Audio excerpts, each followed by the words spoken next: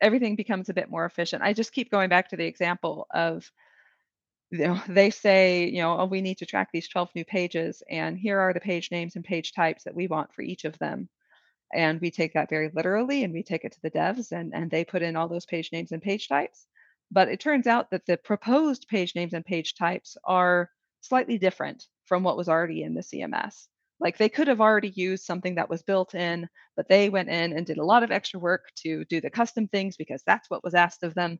And they're not used to going back to the analyst and saying, hey, would this that gets the same point across value that already exists and would save us a lot of effort and reduce points of failure. Would that be okay with you? Because usually the analyst would say, yeah, it's an arbitrary page name or page type, or whatever. If having it named home is more easy than having it be named landing or something like that. There's Welcome to 33 Tangents, a weekly podcast featuring a rotating panel of co-hosts that all work together in the same company but live in different areas of the world. The discussions cover a wide variety of topics from digital analytics to working remotely to current happenings in business and technology. Our regular day-to-day conversations often go off in various directions, and the goal of this podcast is to share our ideas and find new ways to engage with others.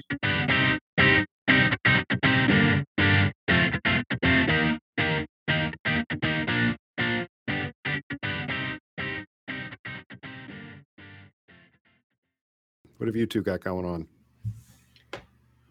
it's there's a lot. Just had so many meetings, and have to go OTF tonight, my eighth one for the month, or else I'm not gonna. I have to get 8 in each month, and tonight's my last chance because I can't tomorrow because we have kickball. So, Wait, what? What's Orange Theory Fitness. I have to go to the gym Oh, tonight, I'm like, and I that's don't know always what like I have to OTF is here.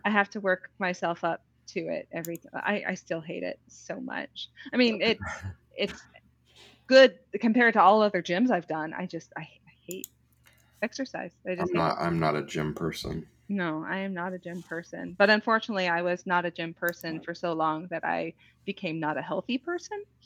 And yeah, I got tired of getting winded climbing the stairs. So Understood. Yeah. I've been trying to do the bike, which I'm really good at streaks. Like sometimes I'll go almost 20 days in a row and then I'll hit like either physically or mentally. I'm like, I just can't do it anymore. And then it's like, once I lose the streak, I'm like, what's taking like 14 days off? It's nothing. yeah. Yep. So, Yep. I get the same problem. yeah. I did the group Gotta fitness get on the mute CrossFit button. thing for a few years, and it was good. But then with the kiddo, like it just got harder, and especially after Suzanne went back to work, to get up, get to the gym, get home so she could go. And so I got out of that routine. I'm back into the workout at home routine, which I've been in a pretty good routine for the last couple of months. It's been feeling good, but I'm really trying to get better at it. I'm not gonna lie, I've been eating my feelings the last couple of months, and I am in no ways ready for summer or just you know any kind of physical activity. So I'm trying to really get back in, just in shape, the shape I was Right. in, Yeah. prior to last year. Yep. I feel you. It's that time. Mm-hmm. It is But that. I actually think that gives me a good segue for our topic today. All yeah. right. And that was not planned; it just happened. Yeah, right. Yeah. So last week, Jason, you weren't able to join us. Jen and I kicked off a series, getting back into the nuts and bolts of analytics implementations and data collection strategy and architecture. It's something we haven't talked about in a while. So we kicked it off last week. This week, I want to dig in and talk about what do we see as the keys to a solid implementation. And I can see this going multiple ways. There are the things that you can consider tangible, like solid requirements documentation. We can get to that. Things that are broader, like buy-in at various points in the organization. But yeah, focusing on data collection architecture, analytics implementation. Like, you need a solid implementation if you want to do well elsewhere. It seems quite obvious. So that's where I see the segue with the fitness thing.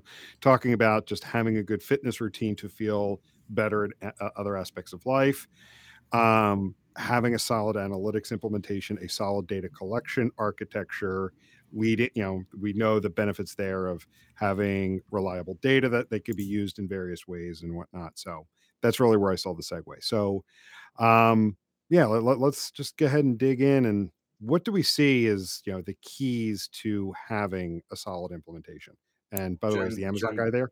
Yeah, Jen's gonna have to because the Amazon guy's here. It's funny, I think my dog is hearing the barking through my headset and is looking up all freaked out, so, you might hear her bark in response. Oh, that's Um, funny. well, in the, in the invite for this, actually, you said, what are the keys to a solid implementation? Let's see. Implementation is often pitched as just do X, Y, Z, and you're all set. And that right there, you're all set, was really stood out to me because I think that's the perhaps one of the bigger problems that folks encounter out there in their implementations is thinking that you're ever all set and done. um, there will never be a time where your implementation is done and you can wipe your hands of it and move on. And that's not necessarily a bad thing because your site's certainly not going to just be set and never change.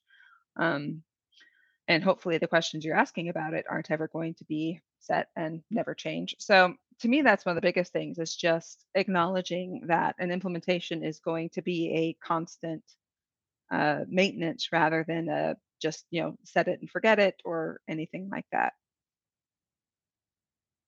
That- Which kind of makes it leads me into the next thing I wanted to say is important for a healthy implementation.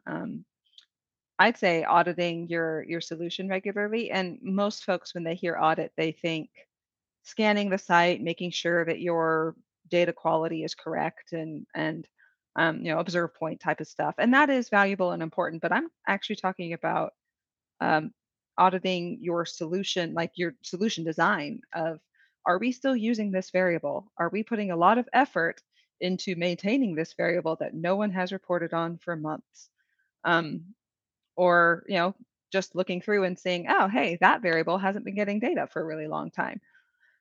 So I think folks that can do that quarterly and just kind of go through their reports, and it's a manual process. There's the Adobe Health Dashboard, which helps if you can get it to work on your machine. But I've ended up just manually going through report by report and have an extra column in my solution design uh, variable map spreadsheets that says, this is the last time that we validated the health of this and that it's still in use. And if no one has used it or cared about it in a long time, we might not even necessarily retire it, but I am going to push to not put effort into maintaining it because a lot of the time we see that a report isn't working and we throw resources at it. And then afterwards, we're like, oh, yeah, no one's going to use that report or no one was using it. It's just we don't like having a broken thing. So we end up focusing on fixing a lot of smaller broken things rather than looking at the important things that we should be paying attention to. It's a really good point. It's a good segue into one of the things that I've been thinking about a lot from a data perspective, in that I think there are two worlds that have to be addressed, and both of them have a implication on the underlying implementation. One, unfortunately, I think heavier than the other. So one is the real world, and the real world is what are the few things that we need to truly understand, to understand our customers, to understand the health of our digital property. These things all usually don't get all the attention, but they're the things that make using analytics drive a business. And if you think about the companies that you've worked with over a decade plus of working with different brands, what percentage of them would you say was really using the bulk of the data they're collecting versus so much data, implementations that are so broken that they aren't even really using it? And That's so such a sad, sad question. it is, And but I hate thinking about the answer. It's so demoralizing. it is demoralizing, and I think a big part of it is driven by world number two, which is the illusion of what you are doing. And we can't write it off because it's clear that so many executives and even those working in analytics are being asked to address either by themselves or someone else the illusion of what we're doing. And that is that we always have to be in a state of doing something bigger and better than what, quote, we're currently doing. We definitely have to be doing something that everyone else is talking about. And that's why you get into these conversations about, well, yeah, we're looking about wiring our CDP into a lake house on the lake shore with the ocean mart, and we're going to get that done this year. I'm like, what does that even mean? Like, you guys can't even tell me how many people came to your site last week. What are you talking about? But they have to keep up the illusion that the data analytics portion of their business is getting more and more mature. And I think that that's the unfortunate part, is because of that need for always doing more overrides the need to do less but better. And so Mhm. we instrument more, we integrate more, and it all sounds really great. And it's like, yes, if all this can work, it really would be amazing. And then it doesn't, and then it degrades the implementation. You have all this data that isn't usable, and then you go and you say, okay, we want to ask just the very basic of questions, and people kind of shrug their shoulders like, yeah, we can't do that. When I take that a step further, you say in your example, you guys can't even tell me how many visits you had last month. To me, it's maybe you do know how many visits you have that last month, but you're currently not using that knowledge in any great way. So, yeah, I mean, maybe you could properly set up your bigger data management platforms and fancy integrations and all of that, and even get them working, for a time because everything takes maintenance. But if you're currently not getting enough value out of the implementation you have, often the answer isn't throw more resources at more tools. It's figure out what's broken in your processes that's makes it so you're not getting value out of the tools you have. Because if you're not getting value out of your current analytics, you're probably not going to get value out of something bigger and complicated that takes a lot more effort to maintain. Yeah, and I think that is the key word, maintain. Is that we haven't learned our lesson that when you buying something is one thing, but maintaining it is something else. You may be able to get the money together and get the financing to buy a 12,000 square foot house. But the next question is, can you maintain it?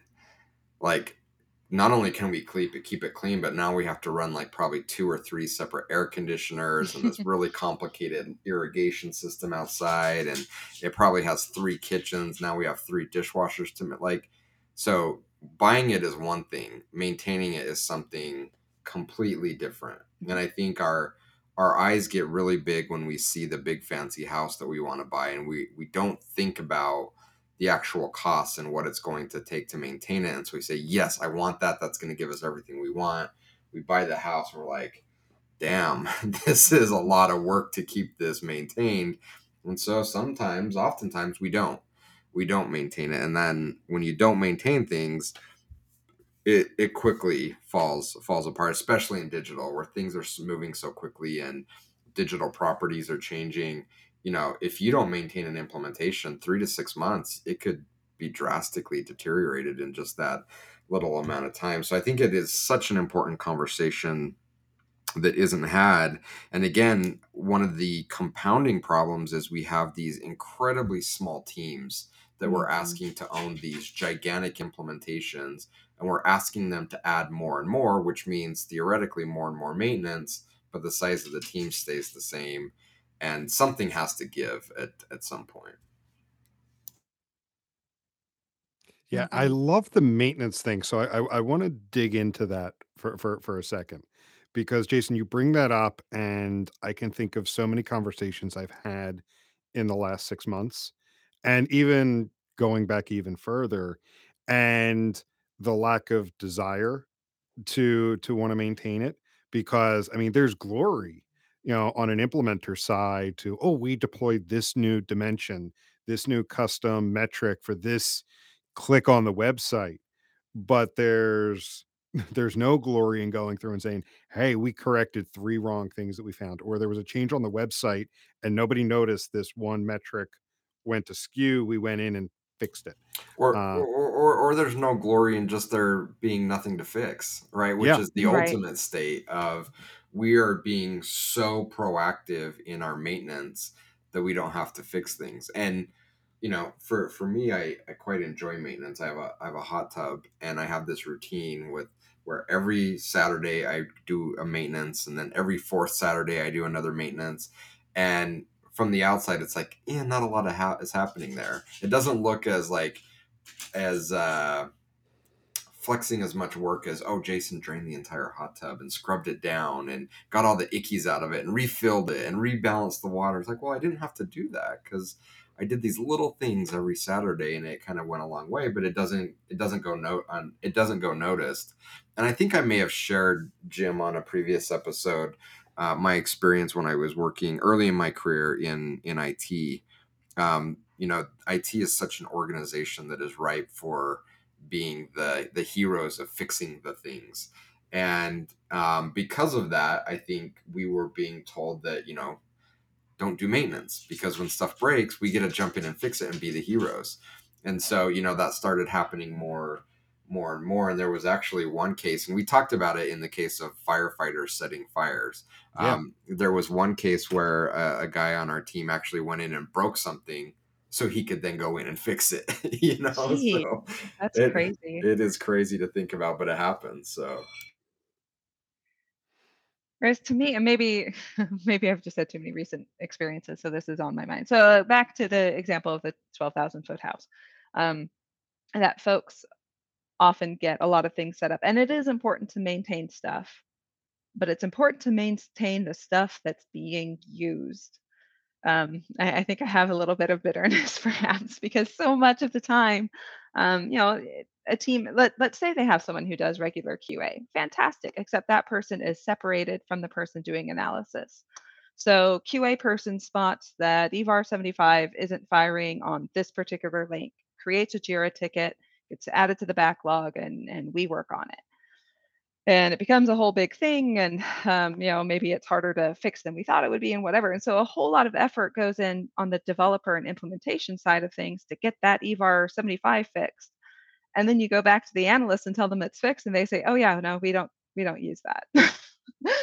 um, that I think making sure that the data you are working on and maintaining, or perhaps including as part of the maintenance, is the use of the data, and making sure that um, you're not collecting things for the sake of collecting things and maintaining things for the sake of maintaining things. So, how much do you think that is a byproduct of not aligning with what the stakeholders or consumers of the data feel is worthwhile versus maybe it was worthwhile at some point in time, Right, but yeah. because of lack of maintenance or whatever, now the data is so messy that they don't want to look at it.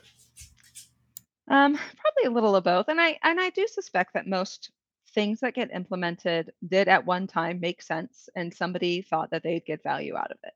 Um, and then maybe they get the data and they realize that maybe it's not as insightful as they wanted, or they leave the company and the next person doesn't know what to do with the data. Um, yeah, I certainly do think that that happens.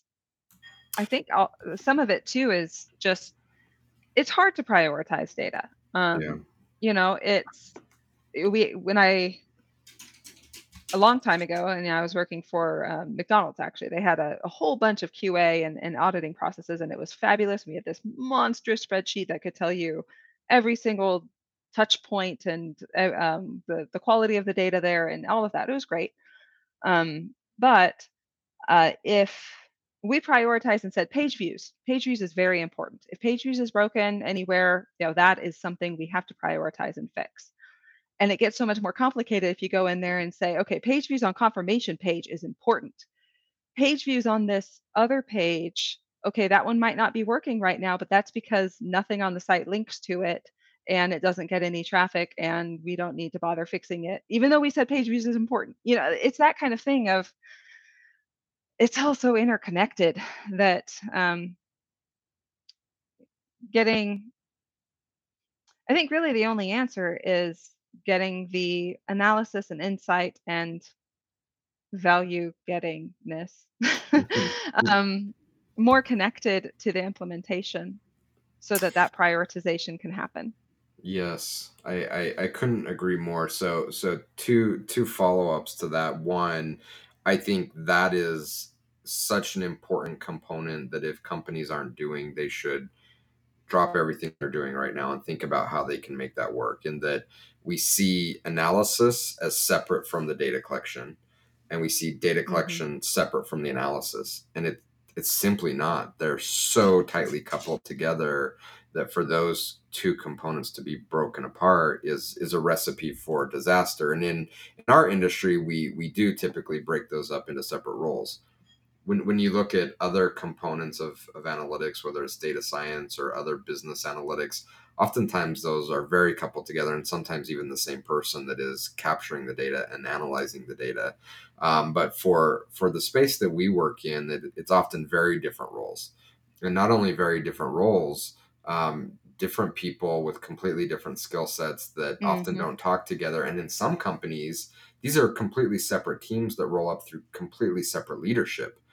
um, and I think it just makes it incredibly difficult to have a strong implementation. And I think it makes it incredibly difficult to drive really meaningful insights from the data without those two pieces working tightly together. So if you have kind of the traditional, in our space, implementer, architect, analyst, reporter, fill in the blank, and they're not working together through the entire process, both implementation and analysis, that needs to be fixed. The second part of it is, as an implementer, an architect, someone in a more technical analytics role. Do you feel like maybe there's a lack of pride in the work that we do, or do you think that there's been so much defeat in being put in no-win situations that we've kind of given up? Because to me, and I'll give you a really maybe an outlier of an example, but maybe I don't think it is. Was working with a company that had an incredibly heavy, large implementation. I spent many, many hours pulling apart one of their purchase flows, and I sat down with the key stakeholders and I said, I have some really bad news. The data that you've been reporting on, the decisions you've been making, are just absolutely wrong. The implementation through this flow is absolutely broken. And they said, no, it's okay. And I said, what? Mm. What? Oh yeah, no, we don't use that data anyway. And as an implementer, like I would take that personally. That it's like, wait a minute, like this is my entire job. I'm putting this in place, and you're just kind of brushing it off. We don't use that anyway. So again, my question, Jim and Jen, is how much of that is that maybe we're not taking the level of pride that we should have in our job, that it's not just collecting the data, it's actually unlocking what we're going to use that data for? Or have we been again put in these really difficult situations to succeed so often that we've just kind of given up caring as much as a protective measure? It's like, man, we've been beat up doing this so much, just we'll get the data in and we're going to call it a day. I think that at least on the pride side of things, I think it comes back to that bifurcation of roles of um, I can be proud in the data that I set up, and then it's completely demoralizing to go to the analyst and have them be like, "Oh yeah, no, we're not using that." And it almost goes to the wrong extreme of if you tell me that a data set is slightly broken and you need to answer a particular question, I love diving in and solving those problems. Just like I love when a data layer is broken and I get to go scrape stuff out of the DOM because it's a fun challenge. And at the end, I can be like, ha, I worked with what you gave me and I made it work and look at me. And like those are really validating and proud moments for me. But it's totally not the way you should do things.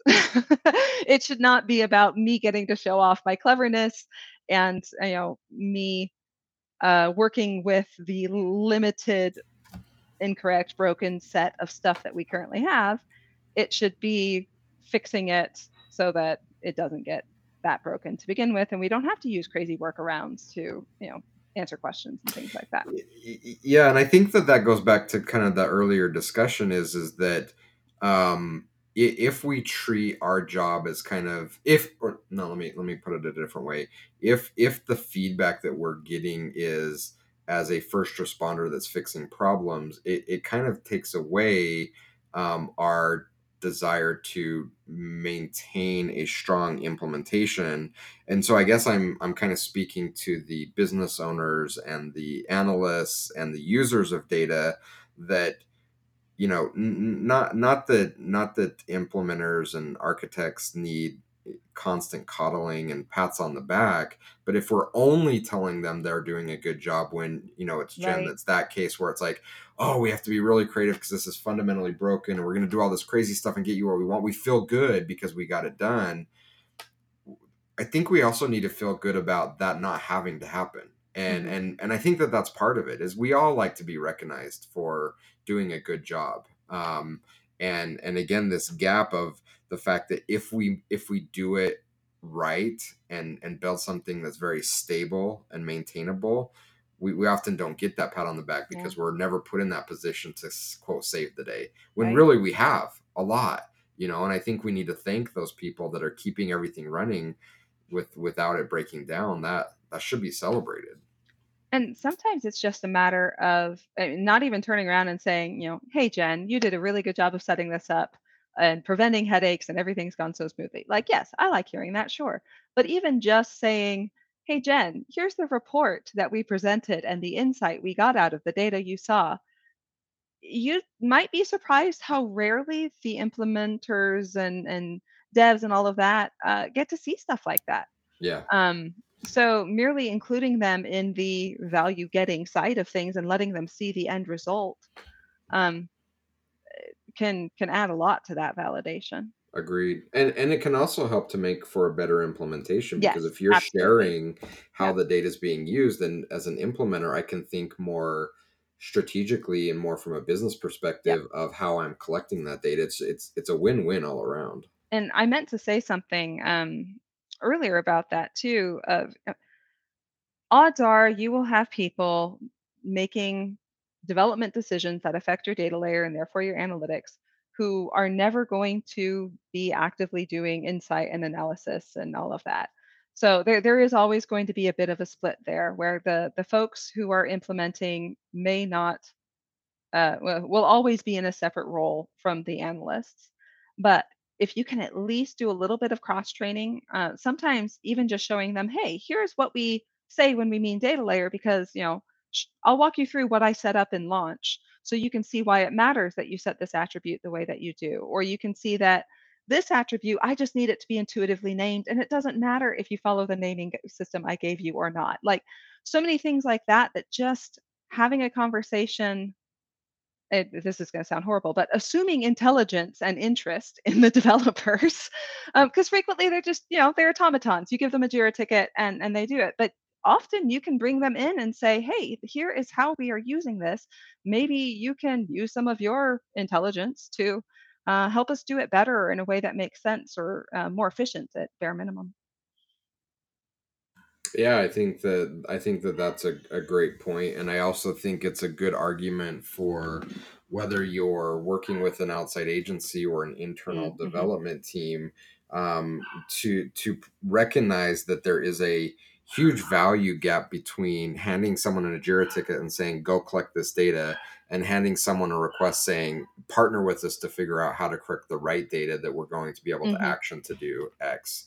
And I think oftentimes those two get lumped together into the same thing, and they're simply not. And Right. I think it's important that we recognize that. Yep. Yep, and to be fair, I talked about showing them how it all connects together in launch, but also showing them how it looks in analytics and stuff. I think it's important not to train them on it, not to expect them to use it perhaps, but at least give them visibility into how their part of the process affects every other part of the process. It can make a big difference. Yeah, it's getting that buy-in from those other teams that, yeah, aren't going to use it regularly, but then they see the value. They see Mhm. the value of what you're asking for. They see the value of the work that goes into it. So when you put a request in to change something, add something, fix something, it's not just disregarded as, oh, it's data collection, which Yep. Jen, you and I talked a bit last week about this, where a lot of times in organizations collecting data for analytics and marketing, it's seen as secondary. Right. And I always, give the caveat that yes, if you can't process a transaction in checkout, that is definitely more important. But beyond that, this is often seen as secondary. It's seen as extra. So if you can get that the buy-in, to use a cliche, from product, from Mhm. development, that this is important, yeah, and doing exactly what you laid out there, get you to that point where they they will, prioritize your requests. Mhm. That's one of the things I found. And it does go the other way too, of helping your analysts know what it is the developers do. And yes, they don't need to be trained on launch perhaps. They don't need to be trained on JavaScript and, your all of the stuff that goes into creating the data layer. But if they at least see what that part of the process looks like, then they can ask more intelligent questions, and um, e- everything becomes a bit more efficient. I just keep going back to the example of, they say, "Oh, we need to track these 12 new pages, and here are the page names and page types that we want for each of them." And we take that very literally, and we take it to the devs, and they put in all those page names and page types. But it turns out that the proposed page names and page types are slightly different from what was already in the CMS.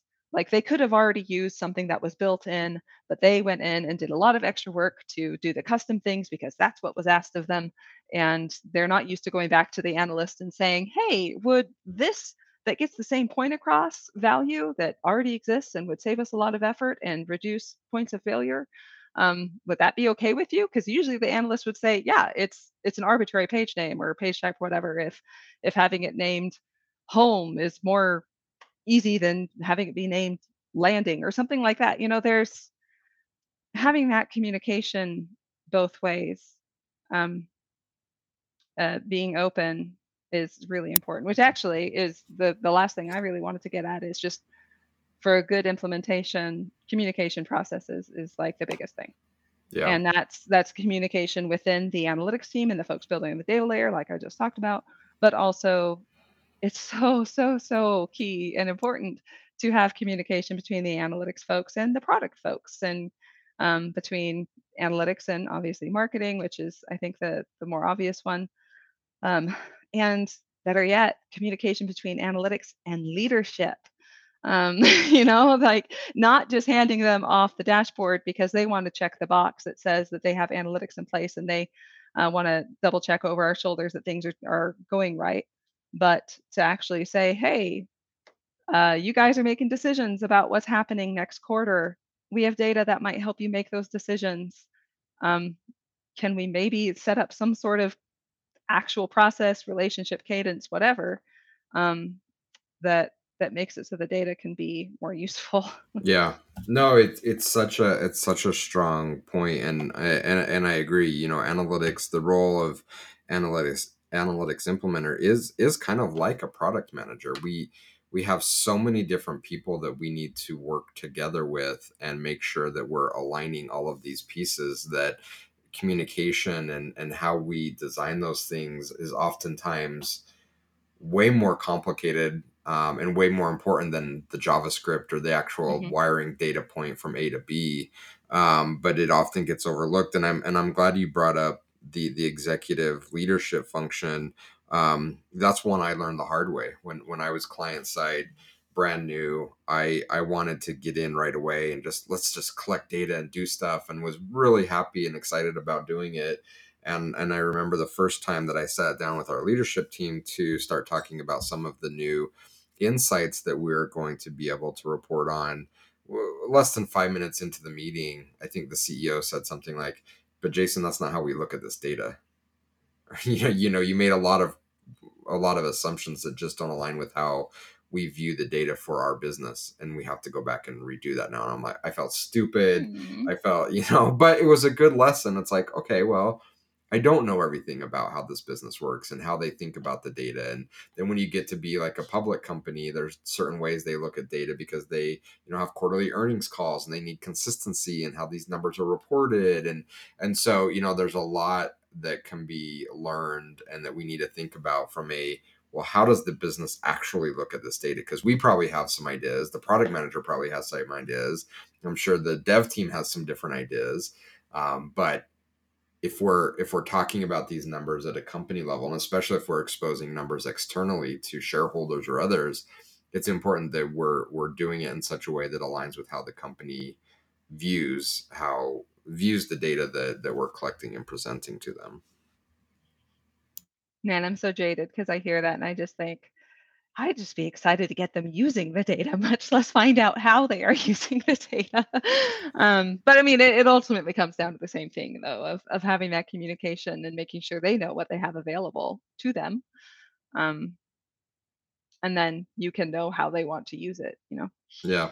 One of the other points that you brought up that I think is such a good exercise is to sit down with your dev teams, especially if you can identify individuals. And I guarantee you every company has at least one, because doing this for 20 years, I haven't found a company yet that doesn't have a dev that is hyper interested in analytics. Hmm. And so, just spending a little bit of time saying, hey, I know where I'm throwing all these tickets over the wall to ask you to do X, Y, and Z. Do you have 30 minutes? We can sit down. I'd love to show you what we're collecting it, how we're collecting it. Not only that, I want to show you how the business is using it to report on, how people are using our mobile app or our website.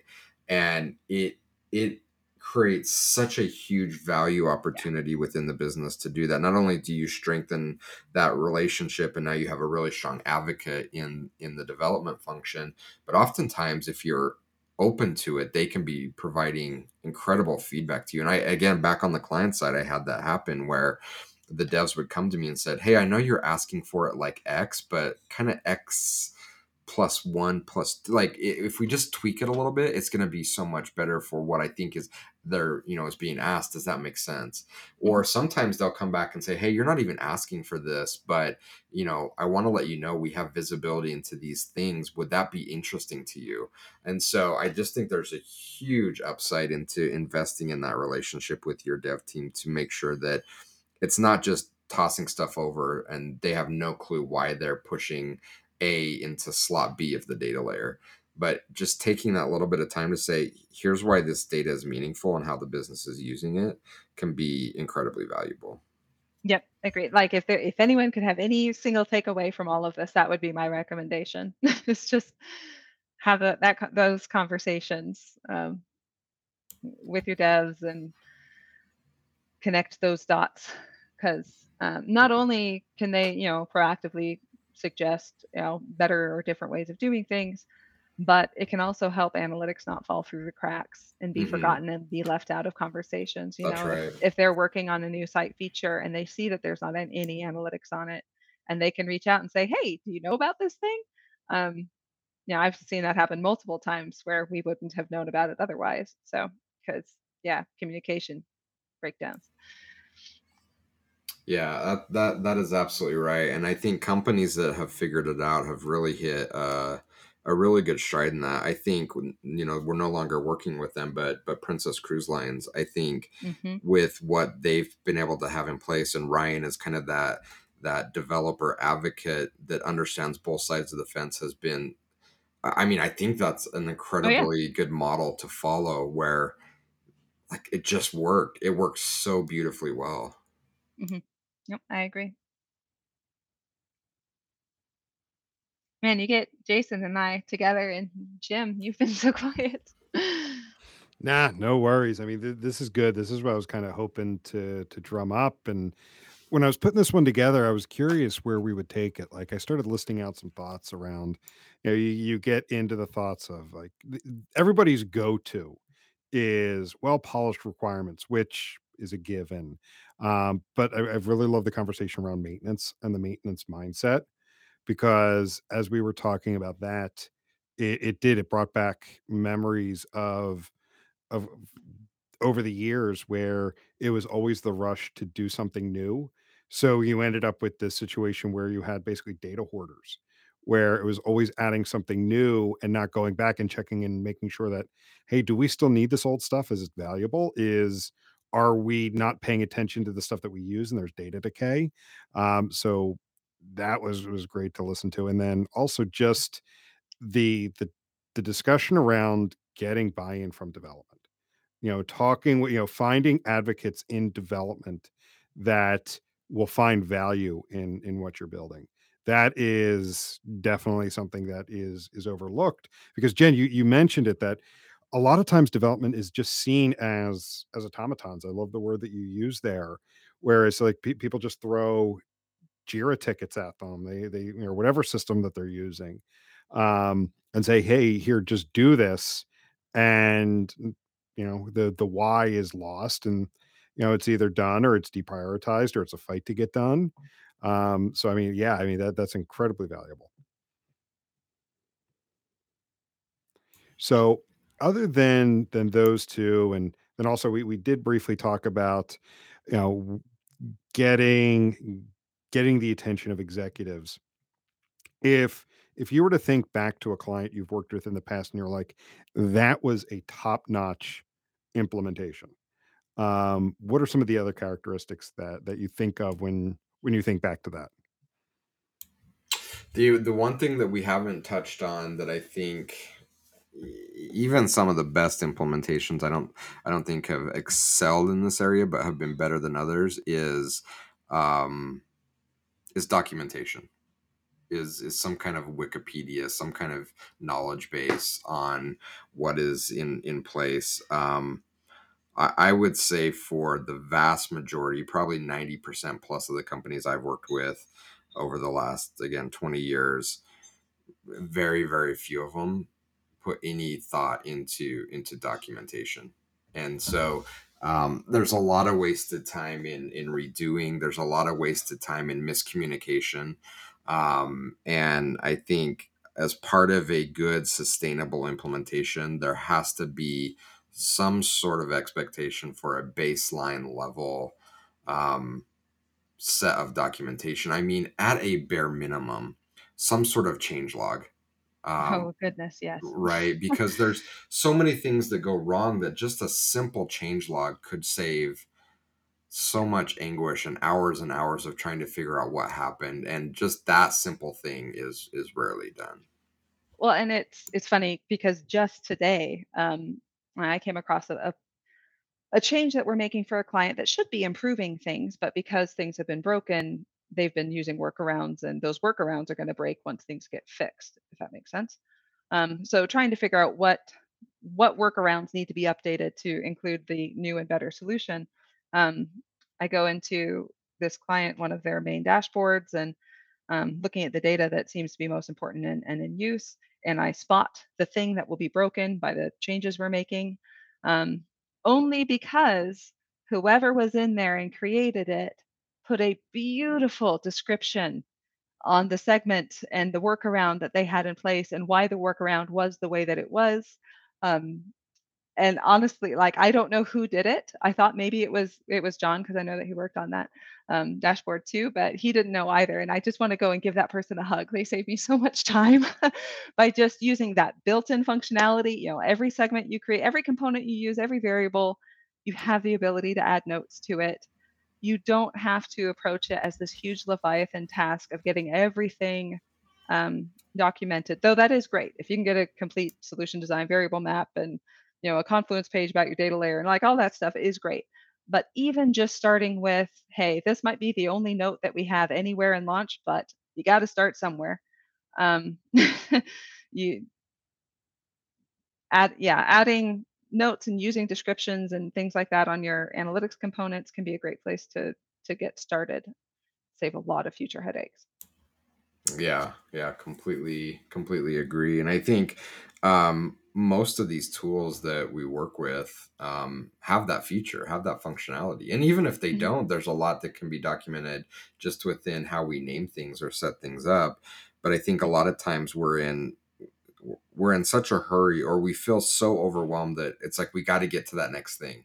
And just taking literally 60 seconds to put some note in place is too much of a burden. And again, I think slowing down a little bit, um, to do that, I think we need to again celebrate how much of these maintenance type activities, although they may be small in investment, end up being huge savings in the Mhm. long run.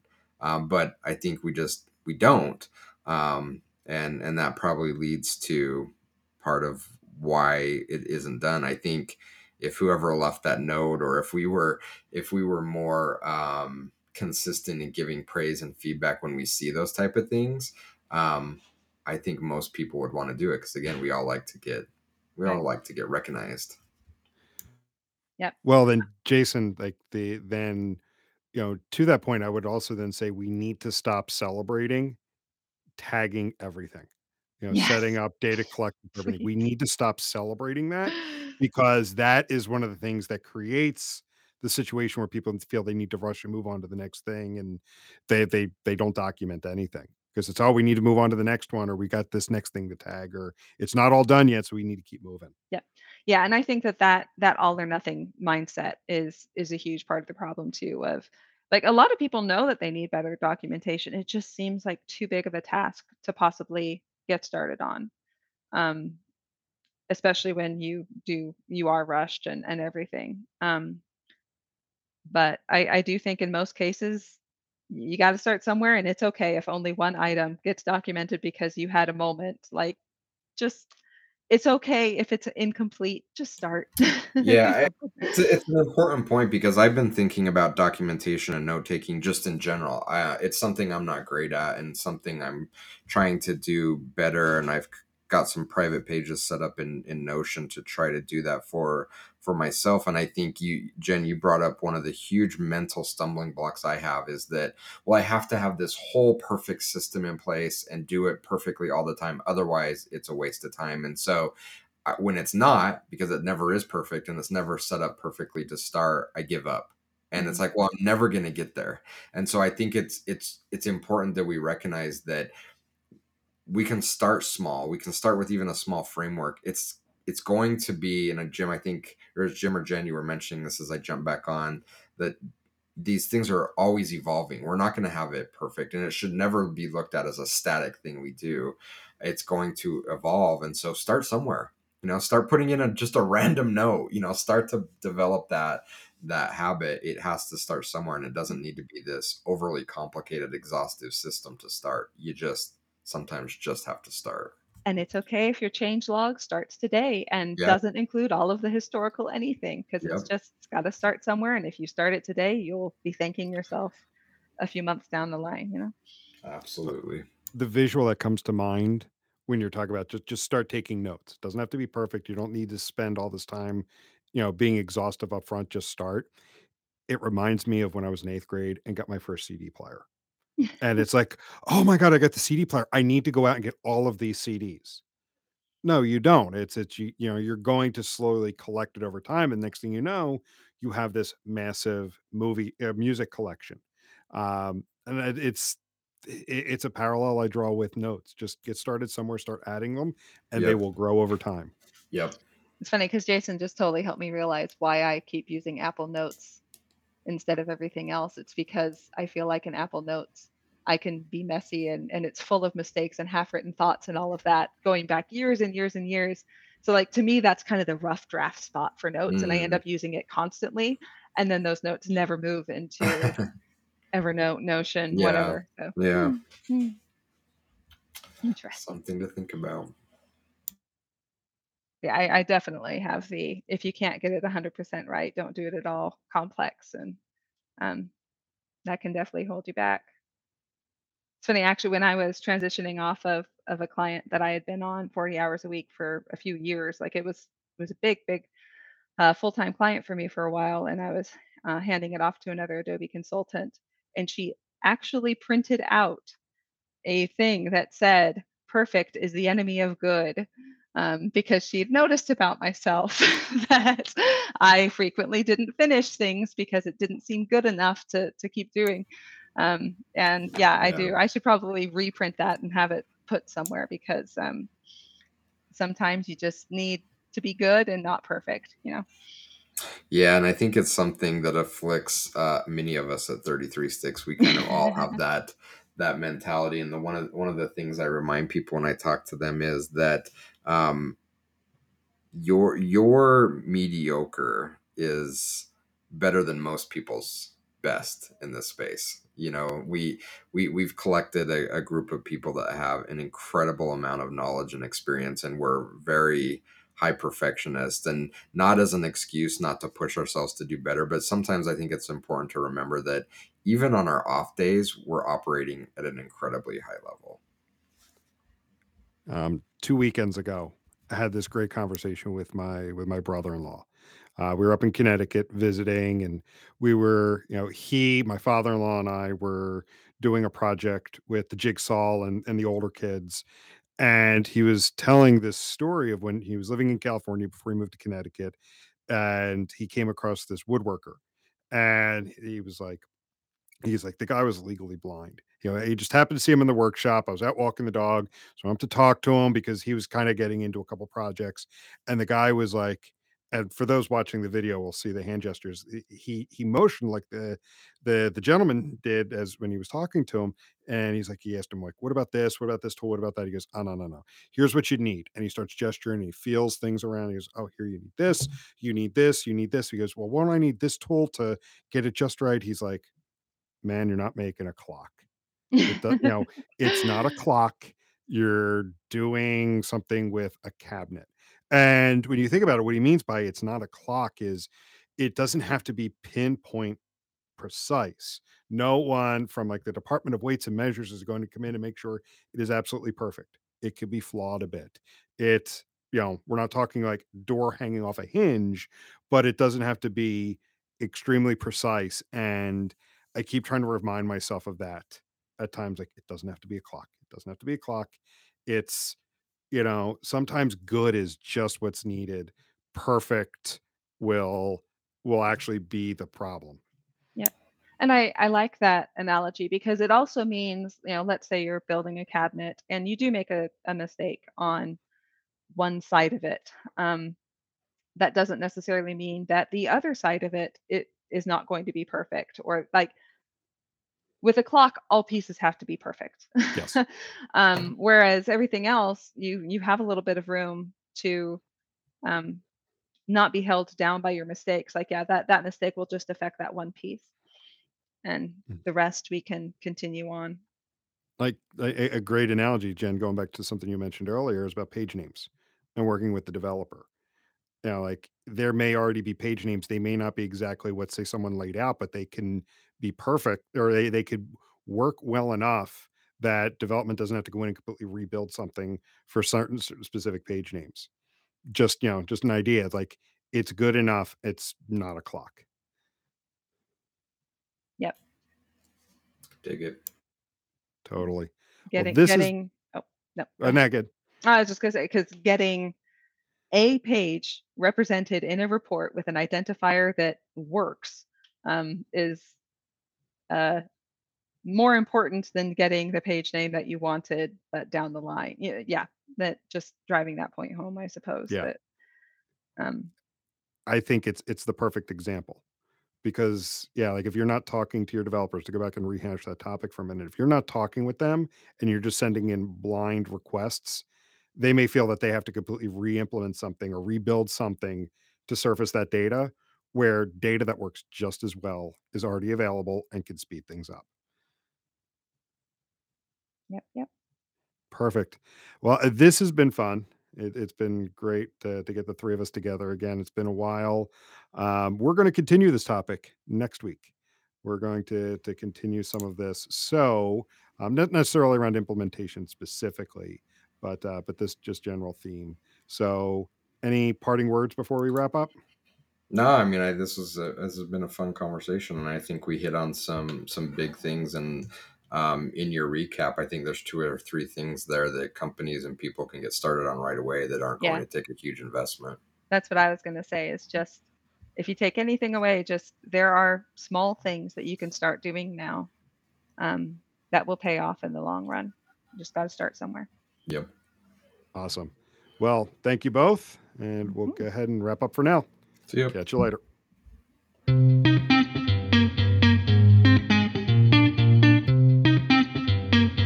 Thank you for listening to this week's episode of 33 Tangents. If you enjoyed what you heard, please rate and review the show on your favorite podcast aggregator so others can find us. If you would like to reach us, you can do so by emailing podcast@33sticks.com or on the web at 33tangents.33sticks.com. 33 Tangents is a production of 33 Sticks, an analytics boutique.